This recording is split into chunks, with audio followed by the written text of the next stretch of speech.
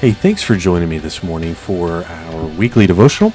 I'm the discipleship pastor at Greenwood Baptist Church, Justin Allison, and it's really good to have a few minutes with you today to just talk about Psalm chapter 9. Today in Psalm 9, we're going to look at just a couple of things here. We won't read the entire psalm because it's a little long, but this is a psalm of thanksgiving and victory. And so, sometimes we can use a psalm like this in our life. We could use a reminder of uplifting, victorious times in our life. So that's what I want to look at today in Psalm chapter 9. So Psalm 9 in the New Living Translation, starting in verse 3, it says this. It says, "My enemies retreated. They staggered and died when you appeared, for you have judged in my favor. From your throne you have judged with fairness. You have rebuked the nations and destroyed the wicked. You've erased their names forever. The enemy is finished in endless ruins. The cities you uprooted are now forgotten." And so as we read something like this, it's really easy for us to kind of think, well, that was sort of for them way back when, and this kind of thing doesn't quite apply to my life right now.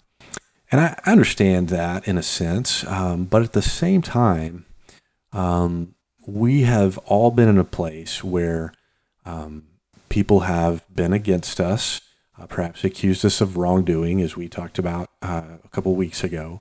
And so, in a sense, we have been through a moment where we've had real enemies at times. And if you have ever served in the military or some other things, you have probably faced real enemies. And in this particular instance, David is sharing the excitement of his enemies retreating. God appeared and has judged in my favor. And that's something that all of us really ought to get excited about there, is we can all associate with that. God judging in favor.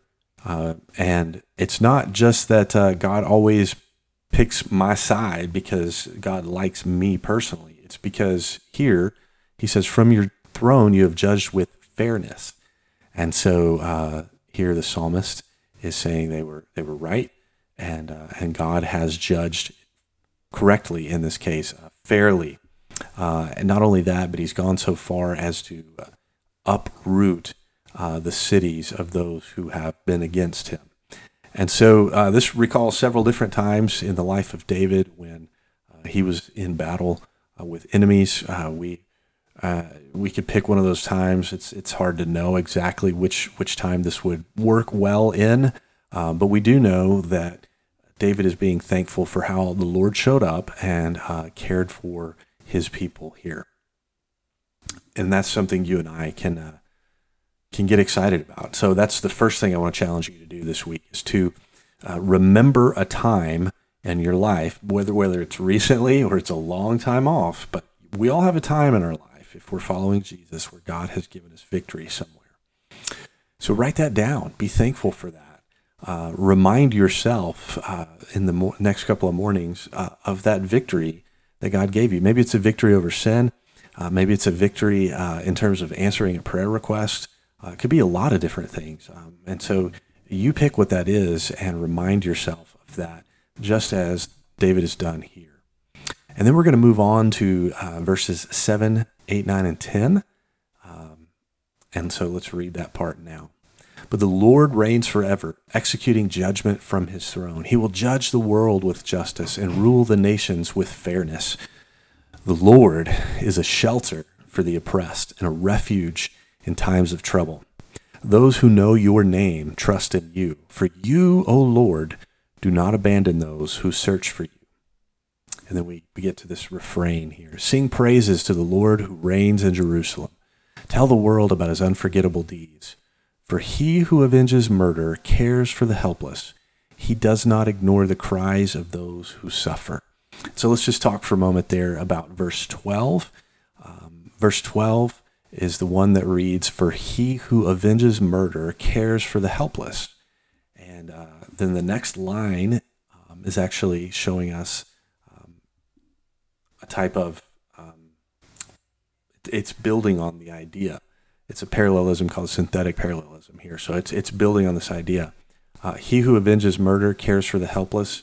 That same one, he does not ignore the cries of those who suffer. So he cares for the helpless, doesn't ignore the cries of those who suffer. And so, we can offer Jesus as a solution to those who are helpless, who are suffering, who feel abandoned. And this psalm and this part here talking about God's justice and singing thanksgiving sort of songs for him. This psalm reminds us that God cares for the helpless, those who suffer, and he doesn't abandon those who search for him. And so we can share that with others who are in need. And then another thing that we can do, and this is the last part that I'll touch on today, is, we can pray this psalm to the Lord. And so it might look something like this. And so I want to invite you to listen to this prayer, and perhaps after that, read through verses 7 through 12, praying it in your own words, which is what I'm going to do now. So, Lord, you reign forever. You execute judgment from your throne. God, I'm thankful for that. I'm thankful for the way that you are in charge of everything, and that you judge the world with justice. You rule everything with fairness, and that we can trust you in the way that you treat others, the way that you treat nations, the way that you deal with everything in this world, that it's justice and fairness that you rule with. Lord, we know that you're a shelter for the oppressed. We thank you that you're a refuge for us in times of trouble. God, I thank you for the times when you have met my needs, when I've been struggling. Thank you for not abandoning me when I'm searching for you, when I need encouragement, when I need really anything. Lord, thank you for not abandoning me. God, I want to praise you for all the wonderful things you've done in my life. Thank you first of all, for saving me from sin.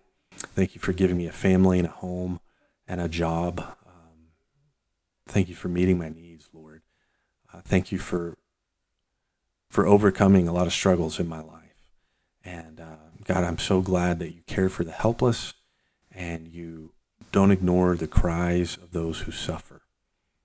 God, I pray that you would be with those who are suffering this week in war zones like in Israel or Ukraine right now. And so, Lord, I just pray that you be with those who are helpless and are suffering, and that you would meet their needs, and that you would be a refuge for them.